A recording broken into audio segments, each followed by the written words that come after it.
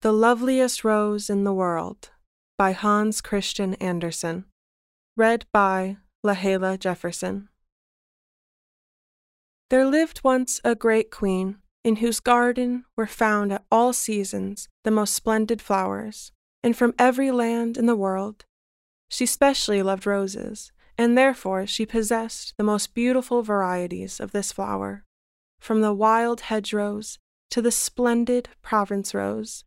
They grew near the shelter of the walls, wound themselves around columns and window frames, crept along passages and over the ceilings of the halls.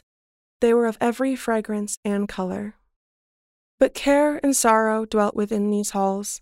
The queen lay upon a sick bed, and the doctors declared that she must die.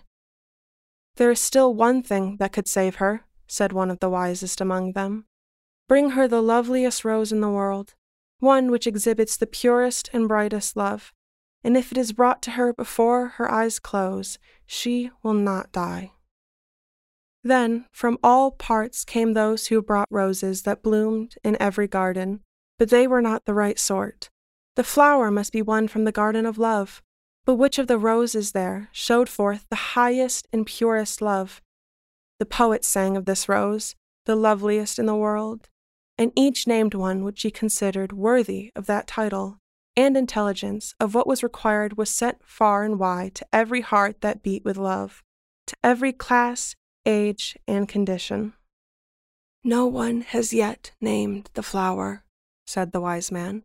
"No one has pointed out the spot where it blooms in all its splendor.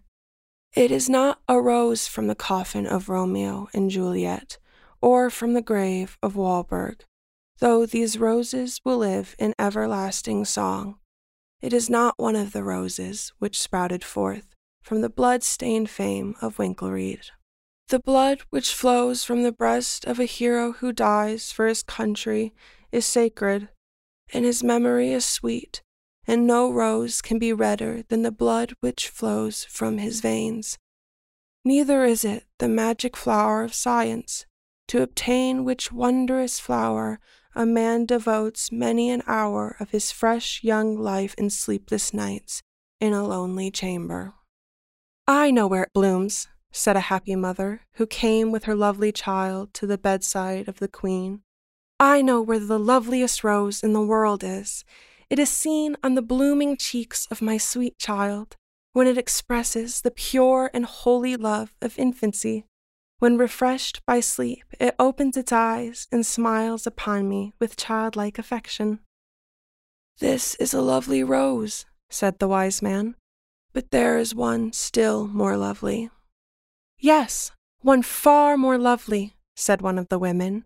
"I have seen it, and a loftier and purer rose does not bloom, but it was white like the leaves of a blush rose. I saw it on the cheeks of the queen. She had taken off her golden crown, and through the long, dreary night she carried her sick child in her arms. She wept over it, kissed it, and prayed for it as only a mother can pray in the hour of her anguish. Holy and wise in its might is the white rose of grief, but it is not the one we seek." "No, the loveliest rose in the world I saw at the Lord's table," said the good old bishop. "I saw it shine as if an angel's face had appeared. A young maiden knelt at the altar and renewed the vows made at her baptism, and there were white roses and red roses on the blushing cheeks of that young girl. She looked up to heaven with all the purity and love of her young spirit, in all the expression of the highest and purest love." "May she be blessed," said the wise man, "but no one has yet named the loveliest rose in the world." Then there came into the room a child, the queen's little son. Tears stood in his eyes and glistened on his cheeks. He carried a great book, and the binding was of velvet with silver clasps. "Mother," cried the little boy, "only hear what I have read." And the child seated himself by the bedside and read from the book of him who suffered death on the cross to save all men, even who are yet unborn.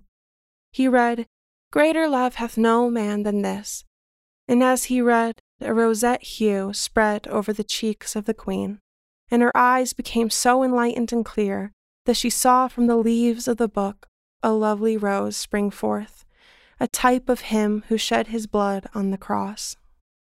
"I see it," she said. "He who beholds this, the loveliest rose on earth, shall never die."